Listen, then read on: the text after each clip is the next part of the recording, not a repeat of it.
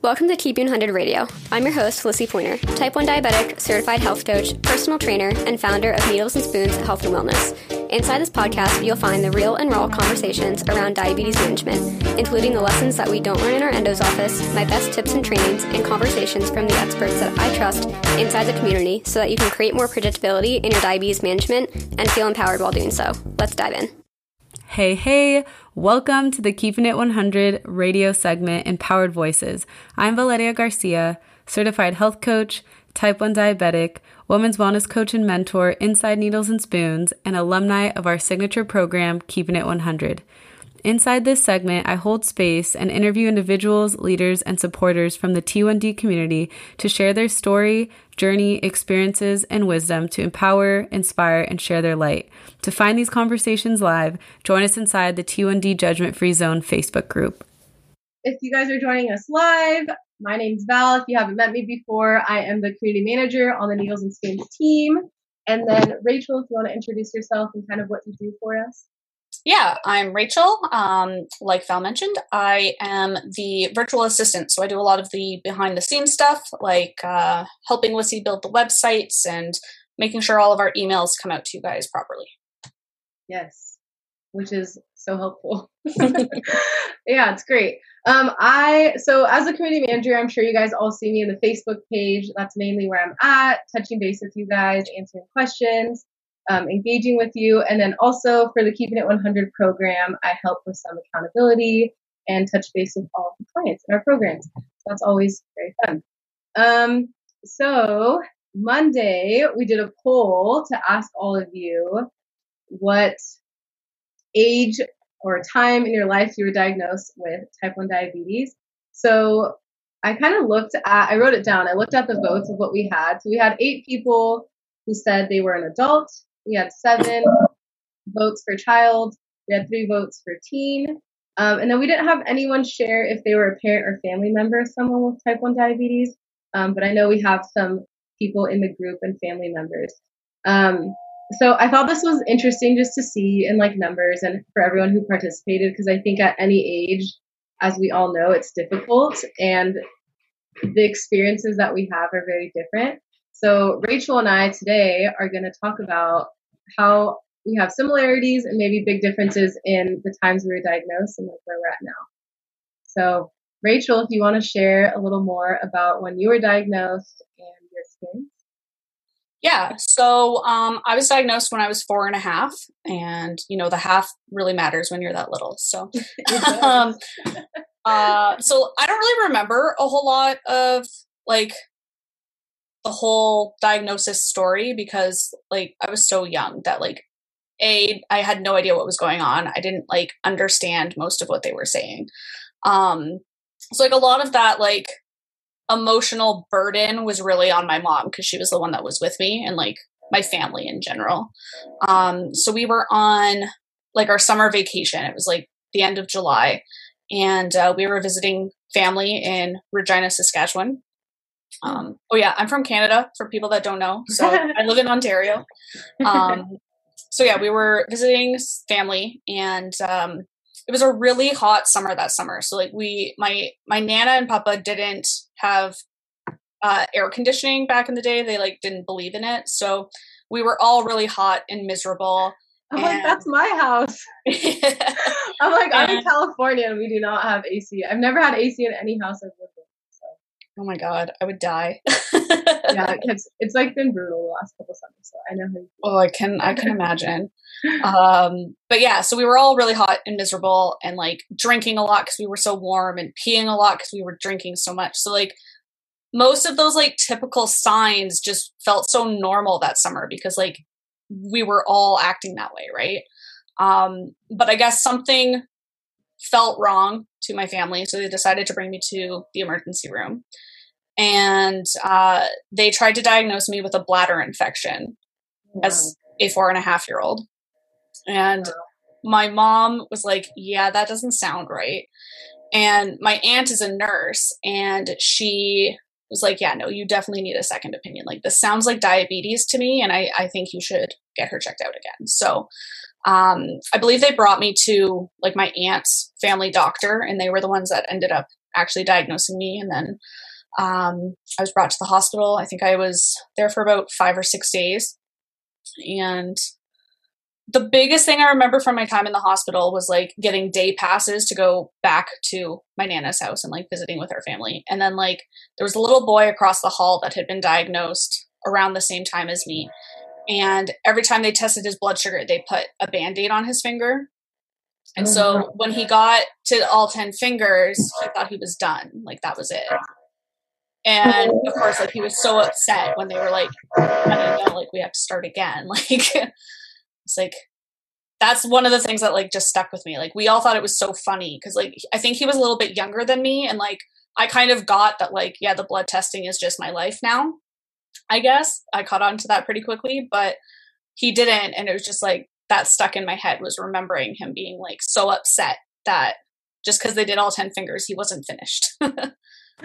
Oh my gosh. Yeah. I feel like I felt like that as an adult. I was like, okay, so like, we're going to figure this out today. And then tomorrow I'm like, good to go. Right. Like I don't have diabetes. I was like, that would be nice. Yeah. I was like, oh, I thought it was just going to be like a quick, like, yeah, you're going to have diabetes for a week and then you'll be clear. That was not the case. Unfortunately, no, we're not. Yeah. Unfortunately, no. Like Yeah. Right. Okay. See, yeah. And it's so interesting to hear, you know, your story and in that perspective of like what you remember. Because like you said, like a lot of that management went on to your parents. So it like wasn't you. Like, yes, you were learning and you were going through everything, but it's such like a different piece. Like for me, it was more like putting up with like my parents having to jab me with needles and like them being frustrated about things not working out and stuff. Like that wasn't emotionally my load to carry yet because it just wasn't in my hands at all. Yeah. What age would you say like that kind of shifted to like now being more on your plate and like you were more independent with your management?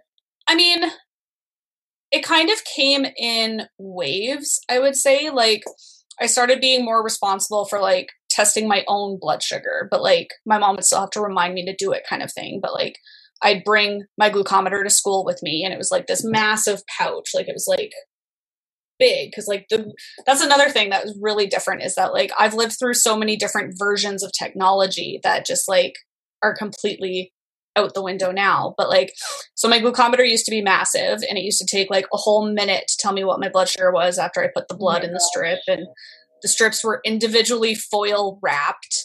Oh my gosh. All that stuff. I don't even know this stuff. Yeah. What? So that was my first glucometer, was this like massive thing. And when I was in school, like I was really bad at like leaving it in my desk when I went home at the end of the day. So like there were plenty of times mom had to drive me back to the school and we'd be like banging on the door for the custodian to let us back in to like go get it because we only had the one.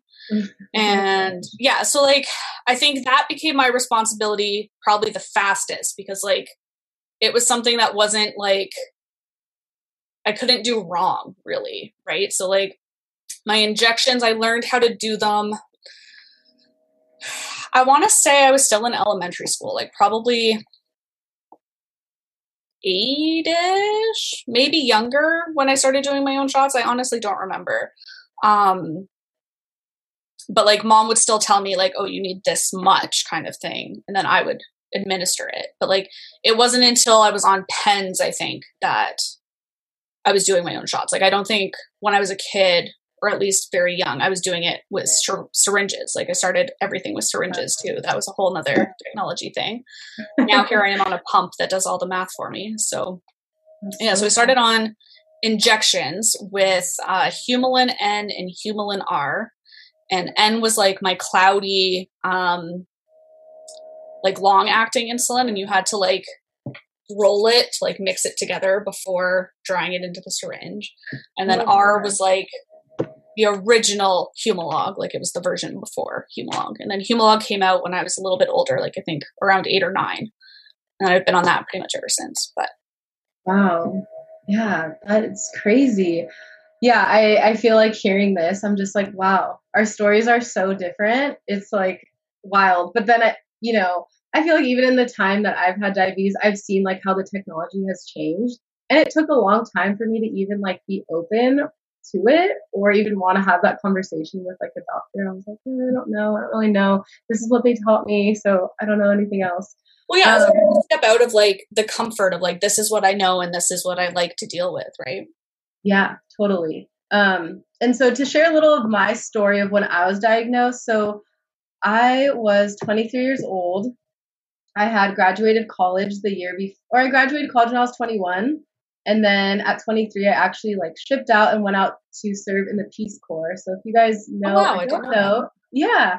The Peace Corps is a volunteer program from the U.S. government, and we send out volunteers to different countries to serve for 2 years. And our jobs are always a surprise. So you kind of go through this long process. They give you a letter. They're like, hey, you're going to be in this country for 2 years. This is going to be like roughly what your job is. So you kind of sign up for the unknown. I guess that prepared me for diabetes a lot. Very the whole time, yeah, the whole time I feel like it was a surprise. It went from like, okay, in 3 days, like you're going to be in Texas for a meeting. Okay, then you're going to be in Costa Rica. Then you're going to be in training for 3 months. And then maybe when we get closer to then, we'll tell you like where in Costa Rica. So it was a surprise the whole time. So I got there when I was 23, loved it. I was living in this little rural community right by the ocean. It was in Costa Rica. So if you guys have been there and you're familiar with the Nicoya Peninsula, which is the top of Costa Rica, there's like the very tip of the peninsula is like exactly where I lived. You would cross on a ferry and then that was my town. I loved it. I loved my job. Hadn't seen my family in a year. So I was like, okay, like when I'm on school break, I was an English teacher there. And then I also did like little community programs. We did like recycling, like walks. I was a soccer coach. It was just like my dream job. Yeah, it was like my dream job in one. So I loved it. But so it had been a year and I was like, okay, I'm going to like invite my family to come when I'm on the summer break from school.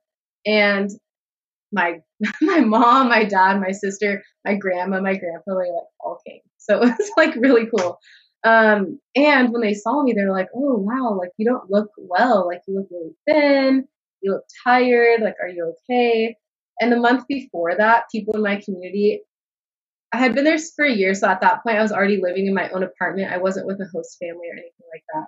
So I was on my own and a lot of people in the community were bringing food. They're like, oh, like, she's not eating, like, poor thing. She probably doesn't know how to cook. I was like, I do. So I would like open my door and there'd be like a box of food or like containers of food all the time, which was really sweet of the community. That's they were so really cute. concerned. Yeah, it was cute. It was cute. Yeah, I just remember like I had so much food all the time because of them. Like, quick story, I was riding my bike one time with my backpack and my backpack just like ripped open on the bottom and like all this food fell out behind me. So I like got home with an empty backpack. I was like, oh no, now they're really gonna think I don't like them. Yeah, so I was in Costa Rica, family was visiting. During that time, I was like almost feeling like really emotional. I was like waking up and my legs felt numb, like I couldn't walk or like something was off. I was going to the bathroom. I was going to pee like, I don't know, 10 times in the night. I was like, this is not normal. So I don't know what this means. And of course I go on the internet. I'm like, what does it say? And it did come up. I was like, symptoms. Tell me. Yeah. And it said like symptoms of type 1 diabetes. So I was like, no, like there's no way. Like this happens usually when people are younger. Like I'm an adult. Like how could this happen? And before my mom left, they were there for 2 weeks. And before my mom left, she kind of like whispered in my ear, like, hey, you should see a doctor. I think this is like more serious than you think. So I contacted the Peace Corps, told them what I was feeling. I was like, can you do like a full blood panel? I kind of was like demanding because I was scared and I was feeling so scared in my body and out of control. They also laughed and they're like, don't self-diagnose. Like, don't listen to Google. I was like, okay. So I went back to my community, which from the main city where the hospital was like, I don't know, 4 hours. I had to get on a taxi, a ferry, a bus, like by myself. So for the weekend while I waited for my results, I was feeling like crap. I was like, I woke up one day crying because I literally couldn't feel my legs. And I thought, oh my God, a snake bit me. I have dengue fever. I have some tropical like virus. I'm going to die here in Costa Rica. I was so scared. So Monday morning, I get a call from Peace Corps and they're like, hey, you need to get to a hospital soon. Like, please get on the soon, like whatever ferry is leaving the port, like as soon as possible. Packed a bag. I was by myself. they didn't say anything except like, we saw some alarming markers on your results, so we need you here. So I was like, okay. I didn't get to yeah, I was like, I would have asked someone to go with me if I knew it was like so serious, but I didn't. So I didn't get to the city till like 9 p.m. And then the next morning I was like, ooh, free breakfast at the hotel. I ate all this food, went to my endocrinologist appointment, and I sat down and she's like, okay, sweetie, you have type 1 diabetes. And I'm sitting there and I feel like everything pretty much went black. I was like crying, remembering what I looked up. It was so scary. And she kind of just like walked me through like, okay, this is going to be chronic like the rest of your life. And I'm still just crying. Like I wasn't really listening. And then she grabbed my hand. She's like, let me just check where your blood sugar's at now. She checks it. It was at like 950, like something crazy. Yeah, crazy. And so she immediately was like, okay, we're going to send you to the ER. So from there, it was just a journey. I was in another country. I didn't have my family. Everything was in Spanish that they were telling me, which I speak Spanish, but still it was very scary. And I didn't know all these medical terms. And I stayed in the hospital for about a week as they like slowly taught me how to use an insulin pen. They had me talk to like a nutritionist. They kind of made like a mini game plan, but why I had to sit like at the hospital for a while was they didn't know what to do. So Peace Corps, like US government was like, okay, do we teach her and have her just kind of like learn her management as she's also in the Peace Corps in a foreign country, or do we bring her back to the US? So after about like a week, they were like, okay, we need to send you to the US. Came back. And then that's kind of like my journey. It was like I had to leave my dream job, didn't get to say bye to anyone. It was like so sudden. They're like, my mom did fly out though. So my mom met up with me like the next day. So she was with me during that week, which was really nice. But it was scary. I mean, I was planning to live in Costa Rica for a long time. I wasn't planning to just serve 2 years and then like come back to the US. I was like, oh, I want to like start a life there, maybe get a job. I had studied abroad there before. So it was just a special place to me. And I think I still say this. I think it was more heartbreaking to not get to say bye to everyone than it was to like understand what diabetes was. So that was heavy. It's a lot at the same time. Yeah, it was like too much. And then I came back to like, okay, now I need to find a job. I need to learn about what the hell diabetes is. Like it was just a lot. So I would say like where I see that difference is like the management like right away was just like thrown on me. And I didn't understand anything. So I felt like I was constantly like shuffling all of this information and kind of just like drowning. Thrown into the deep end. Yeah. Like I got to like wade in from like the steps in like the way shallow end. Yeah. Thrown right off like the high dive. Yeah, they're like, oh, you don't know how to swim. It's fine. You'll eventually figure it out after you drown.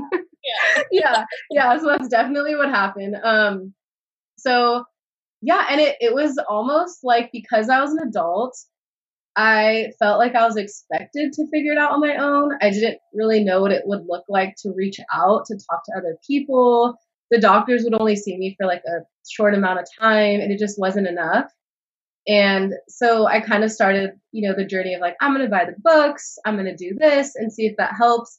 Still like wasn't enough until like I sat with myself and I was like, what would make me feel better? And it was like a friend or someone else who like has stood in my shoes, because this is crazy. And I was like, there has to be other, young adults that have been diagnosed just like I have. And, they probably had to figure it out, or maybe there is a community. So luckily, I found like the online support through like Instagram, like blogs, things like that. And I think without that, I feel like I still would be having like breakdowns and still feel like I was struggling, because that piece was so important for me. And it just like allowed me to be vulnerable, Having other people that understand makes a world of difference. Like even with like your whole family in your corner, like, oh yeah, we're here with you. Like, yes, you are. And I appreciate it. But like, you also you don't understand.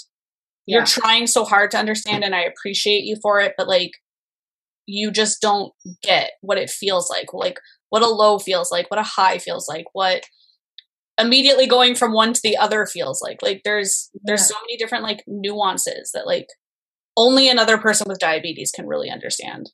Totally. Or even like, what is it like to have diabetes and like date someone, like that was going to be like a big thing. Or like, how do you start a relationship? Like, do you tell them right away? Like, is this something I have to like hide? Like, it was just like so many things. They're like, oh, when I hang out with my friends, or like social settings. I always remember like the first time someone invited me to go to breakfast, and before I got to order, they ordered something for me. It was like this big croissant, and I was like, oh, that's so big. Like, I don't know how many carbs are in that. I was like, oh my gosh, am I gonna inject like right in front of them? Like, what if they've never seen that? What if they're uncomfortable? Like, so many questions and like feelings were coming through that I ended up taking like one bite and be like, oh, I already ate. I'm going to save this for my mom. Because it was like too overwhelming to like address everything at once. Yeah. So yeah, you're right. You can have the family, and it's so important to have, you know, that kind of support and people in your corner that are there to help you out.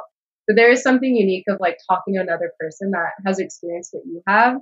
And it makes like the biggest difference. I would say that's like my biggest game changer, just to hear other voices that have, like, or even not even just people that understand, but like someone that like has the background knowledge to be like, okay, I tried this, maybe this can work for you, kind of thing. Like, I get that a lot where I'm like complaining about like a really stubborn high or something, and someone will be like, oh, well, what's your water intake? It's like, oh yeah, I forgot about water. Like, it's just one of those things that like there's so many balls to juggle that sometimes you just drop one and you don't even realize you've done it. So like having someone to be like with the educated answer that like, oh, hey, this is a thing that I noticed when I was having a really stubborn high. Maybe you should try this. And like that can be super helpful too. Yeah. Yeah. And to ask those questions and like not be embarrassed, you know, because it's like, we get it. Like, yeah, there's stuff that's like, I don't know. I remember like just little questions like that. I mean, still like, so now I'm 28, so it's been 5 years. And still, I would say still all the time, it's like a constant learning, a constant like touching base with yourself. Yeah. Yeah. I mean, it's just, I'm 31. So I've been diabetic for almost 27 years, and I still have questions. Like the learning is a constant thing. Like it's not, there's no like end destination. It's like, you're just constantly going.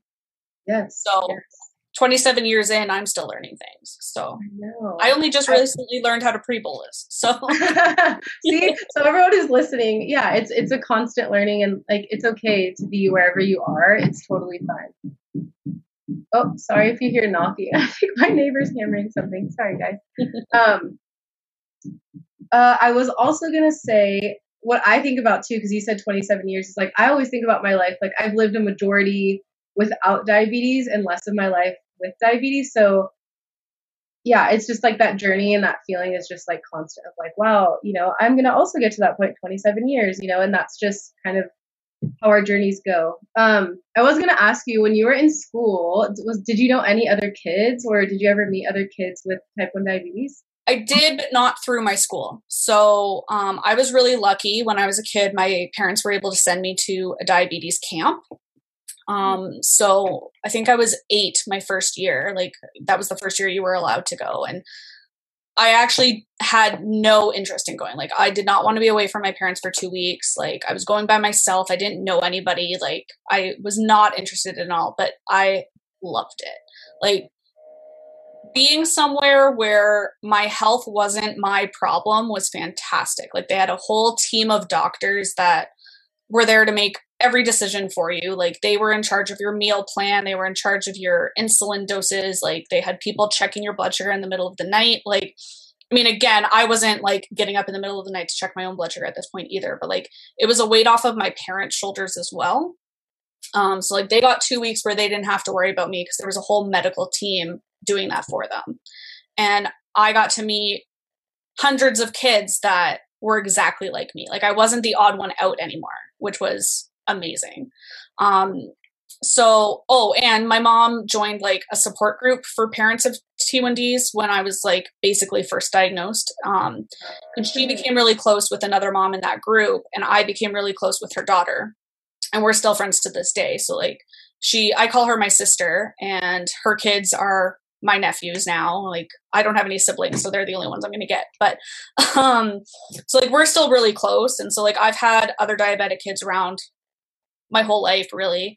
But I don't think there was anyone actually in my school until I was in high school, and it was like one other girl who I knew through camp. Wow, yeah. Wow, that's so awesome, though. I'm so glad your mom found a group, and especially like a friend, to like help her too, because I mean it's a lot of weight on her and on your parents to hold all of that, so it's nice for them to just it's constantly terrifying for them, because like I mean it's all on us now. So like of course like you even know this feeling, because like one wrong move and like it could literally be death.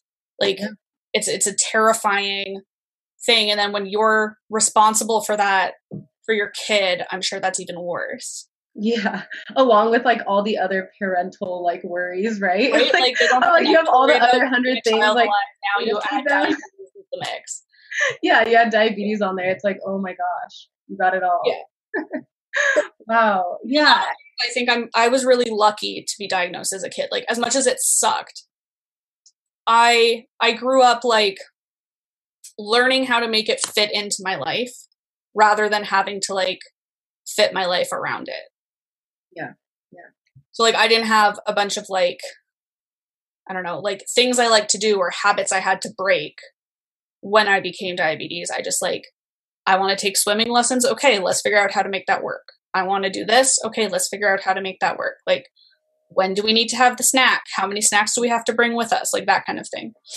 Yeah. And yeah, I could see, like, I'm just thinking of like my mindset in the beginning and like how it was with asking questions, but it was more so I was asking like, can I do this? Like, can I do this still? It was more of that question versus like, okay, I have diabetes, how do I make it fit? Whereas like I never thought, I can't do that because I'm diabetic. It's how do I make this work because I'm diabetic? Yeah, so it's almost like you had that positive mindset just because you were younger and it was always part of you. Yeah, and I think for me it was like I had to break that versus like always being like, can I even do that because I have diabetes? Like, can I? My personality, I think, just like helped someone. Was like, I'm gonna do whatever I want to do. So yeah, and I think one of the biggest is the opposite. I'm very negative. First, I was like, I'm gonna freaking do it no matter what. So I can remember like the first time I made a big decision where I was like, I know this is scary. I don't really know what I'm doing, but I'm gonna do it regardless. And diabetes is just gonna be the partner with me. I decided to travel for 4 or 5 months on my own, and I was like, I don't know what it's going to be like to go to different countries. I don't know if they're going to have the insulin I need or if I need to buy test strips. Like, it was like stressful, but I was like, I have to do this to just like break the ice, to like let me know that I can still do stuff that I like to do. To prove to yourself that you still can. Yeah. And I think I was just upset that the Peace Corps was like, hey, you can't do this. And I was like, wait, yeah, I can. Like, I could still travel. Like, even if I couldn't be in the Peace Corps, finish my service, like, there's still ways like around that. And I would say that was like the most like liberating feeling to know like I am capable and you can be capable.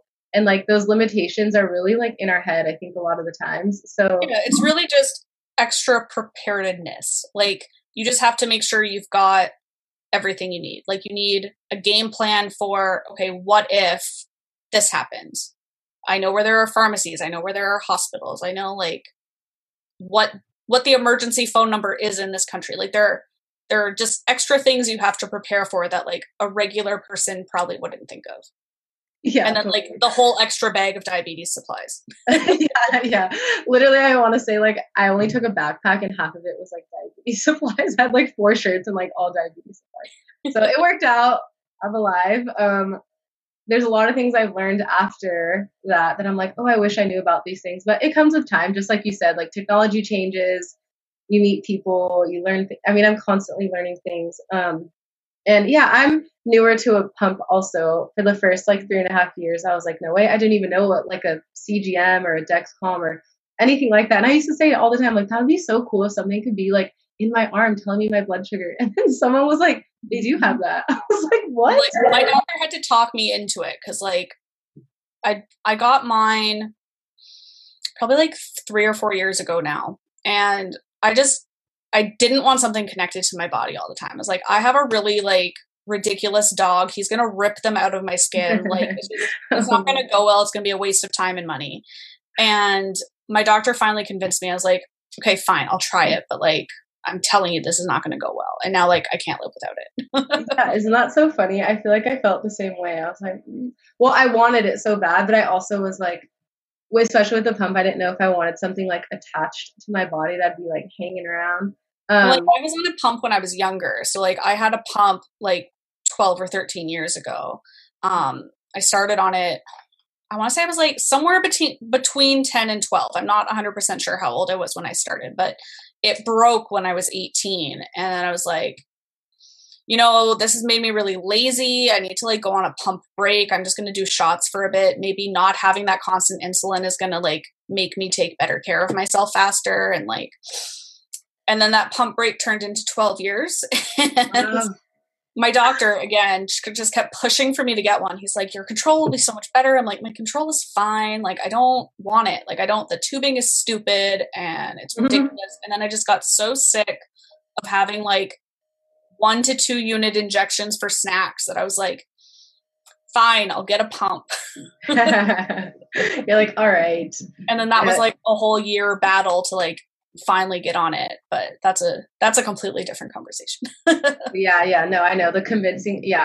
I mean, I felt the same. I had to go to like a full conference for like 2 days to meet other people that had pumps to even like think about it being possible. So yeah, I know what you mean. Okay. So what would you say, I wrote this down, was like either one of your biggest challenges or one of like your biggest game changers to your management, like as an adult? The challenges to my management would be like literally myself, like my own motivation to do things. Like when I was a teenager, I was really bad for like putting diabetes on the back burner because I was like, I'm managing it good enough. It's fine. Like it doesn't matter. My friends and my classes and my high school boyfriend, they all matter so much more, right? Like it's just all the little dramas that mean nothing now, like were the most important things of my life back then. So diabetes was always on the back burner for me. And then like I went through college, basically the same thing. Like I went through this point of time that was like probably 5 or 6 years where I really only took like my long acting insulin, and that was the only diabetic thing I did consistently. I would just randomly have like 20 units of Humalog and hope for the best. Like I feel high, 20 units should do it, whatever. And like I wasn't bolusing for food. I wasn't getting my A1Cs done. I wasn't even seeing an endocrinologist. It was just like, screw it. I don't want to. Like I'm fine. I'm a bad diabetic. Who cares? And that was my life for 6 years. And it took losing a friend to diabetes complications to be like, okay, maybe this should not be on the back burner anymore. And so I found myself a new endo, and I started like baby steps taking care of myself again. And I mean, here I am now, years later, and like I'm in the best diabetes place I've ever been in my whole life. But like the motivation to do anything was definitely my biggest hurdle. Wow. And like, getting out of that. Yeah, and I think it's so important, and I love that you share that and are open to sharing it, because I'm sure a lot of people aren't in that mindset right now. And like knowing that that's okay. Burnout is a real thing, and like it doesn't have to be like 6 to 8 years like mine was. Like you can take a minute and just like let it kind of ride for a bit, but like you don't want to do what I did. And I think it's good. Yeah. And it's good to share that, because we all are at different points, and we all go through like those different seasons of like where we're at and how we're feeling.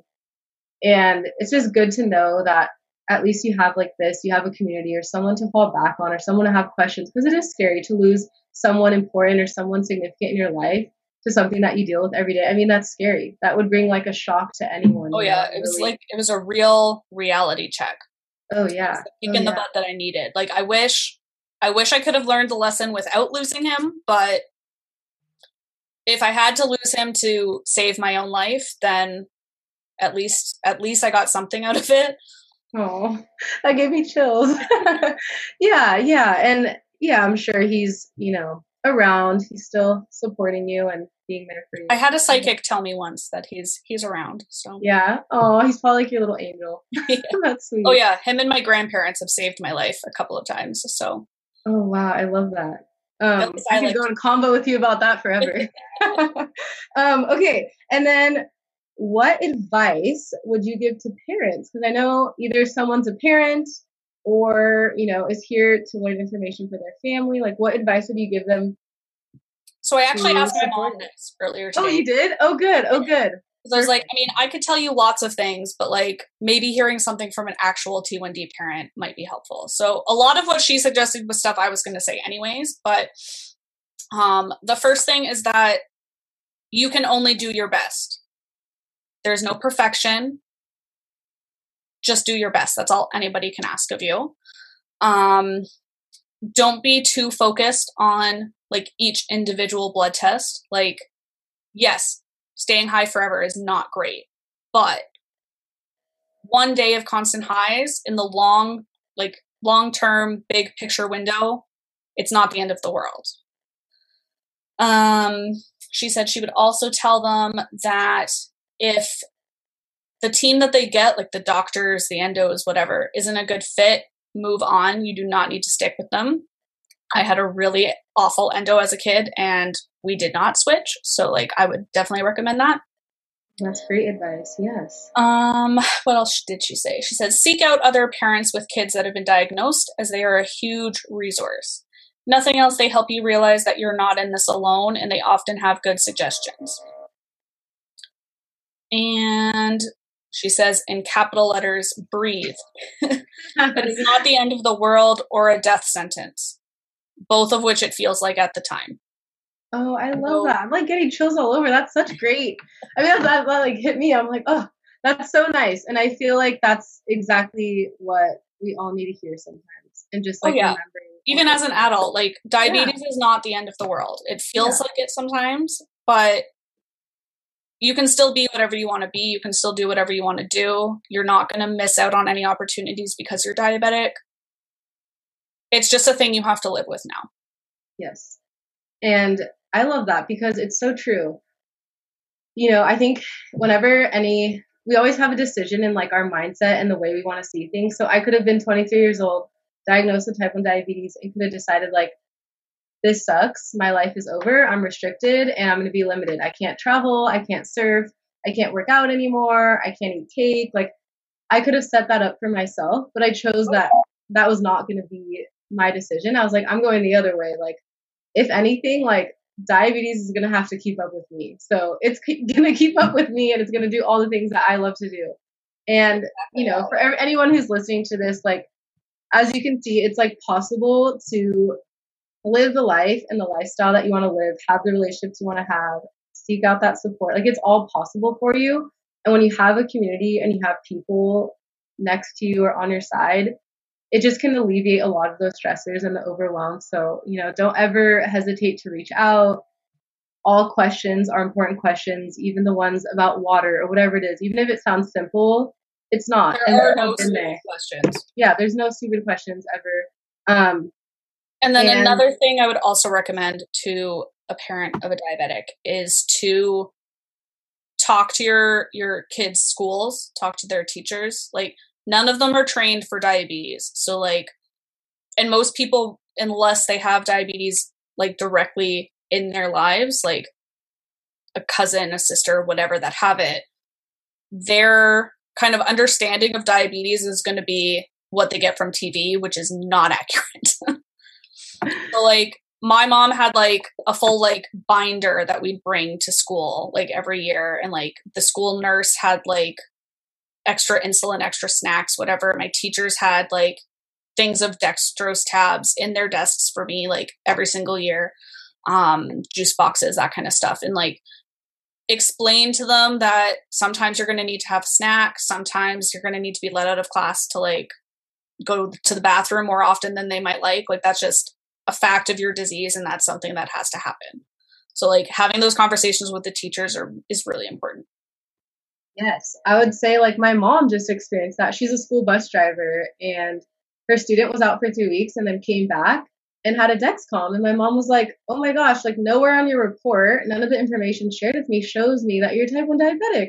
And so my mom, you know, talked to his mom, and, you know, she has a daughter with with type 1 diabetes. So it was easier for her to understand like what he was going through. When the teacher was like, oh, he needs a juice, my mom was like, okay, well, where's his blood sugar? Like she was aware, but so many people aren't. And I can remember being in high school and playing soccer with someone who had type 1 diabetes. I had no idea what it was. She never explained it. The coach never explained it to us. So we'd see her like rush off, chug some juice or like eat a cookie and then like run back on the field. But no one ever told us like what was going on. And I feel like that probably made her feel so alone to be around students or like her teammates. She probably felt like an outsider. And now looking back, I'm like, oh my gosh, I wish I knew, because now as a type 1 diabetic, I'm like, oh my gosh, I wish I like knew more at that time, or someone told me, or even just shared like, hey, she's gonna have to do this sometimes. One of my neighbors as a kid, like my mom babysat her. So like she was with us constantly.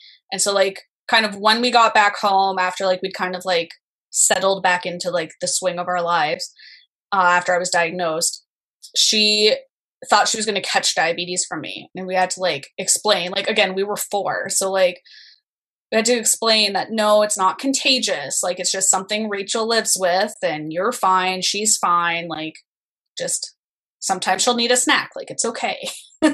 Yeah. And I'm sure, yeah. I mean, even now, like as an adult, I have to explain it to people all the time. I mean, the things people ask, they're like, what's wrong with you? Like, why are you wearing that? Are you sick? I'm like, oh my gosh, do you guys just like ask people this in public? I'm like, this is crazy. Last time I started a new job, like I didn't hide it on purpose. I just like hadn't brought it up yet. And the one day I was going low and like I worked in a retail job. So it's just like, I need to go get some sugar. I'll be right back. And like I come back on the floor and my boss is like, what's going on? I was like, oh, by the way, I'm a type 1 diabetic. And they're just like, oh my God. I'm like, no, it's fine. Like, it just means sometimes I'm going to have to take like a couple minutes and go get a snack. Like it's not a big deal. Like I'm fairly well managed. Just like, if you ever like see me pass out or something, please call 911 and like maybe find me some sugar, but like never try to inject insulin into me, please. And thank you. No, that's good. Yeah. And I will say like the times I did tell coworkers, like I felt a lot better. And it was cute. Like they would check in on me like, hey, how are you doing? Like, you don't look so good. Are you okay? Like, do you need a juice? Like they were just really supportive. Yeah, supportive. Yeah. And so I did have a coworker once drink the low snack I had in the fridge. Like I had a can of Coke. Oh my God. I went low and I was like, I'm literally going to murder you. And then he like got me a whole case of juice boxes. So like I forgave him, but he's like endless amount of juice coming your way forever. He was like, I could have died. Thank you for this. And he's like, yeah. Oh my God, I didn't realize. And I was like, well, I mean, my name was on it and it said don't drink. So like, I don't know how that was confusing. You're like, no excuses at this point. Yeah.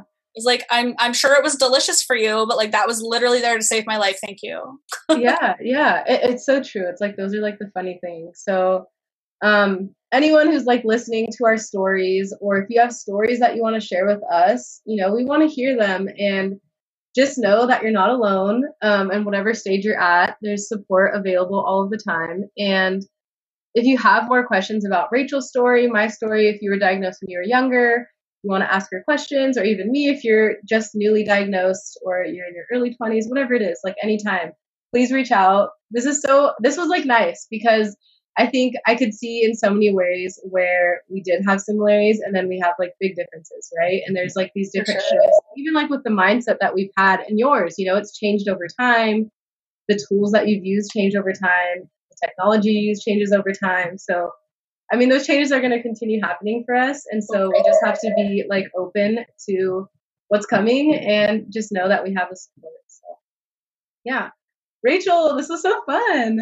I'm awesome. So glad. Yeah, we were able to do this. And yeah, if you guys have any questions, reach out and we'll talk to you guys soon. Yeah. All right. Thanks, Rachel. Thank you. Have a good night. You too.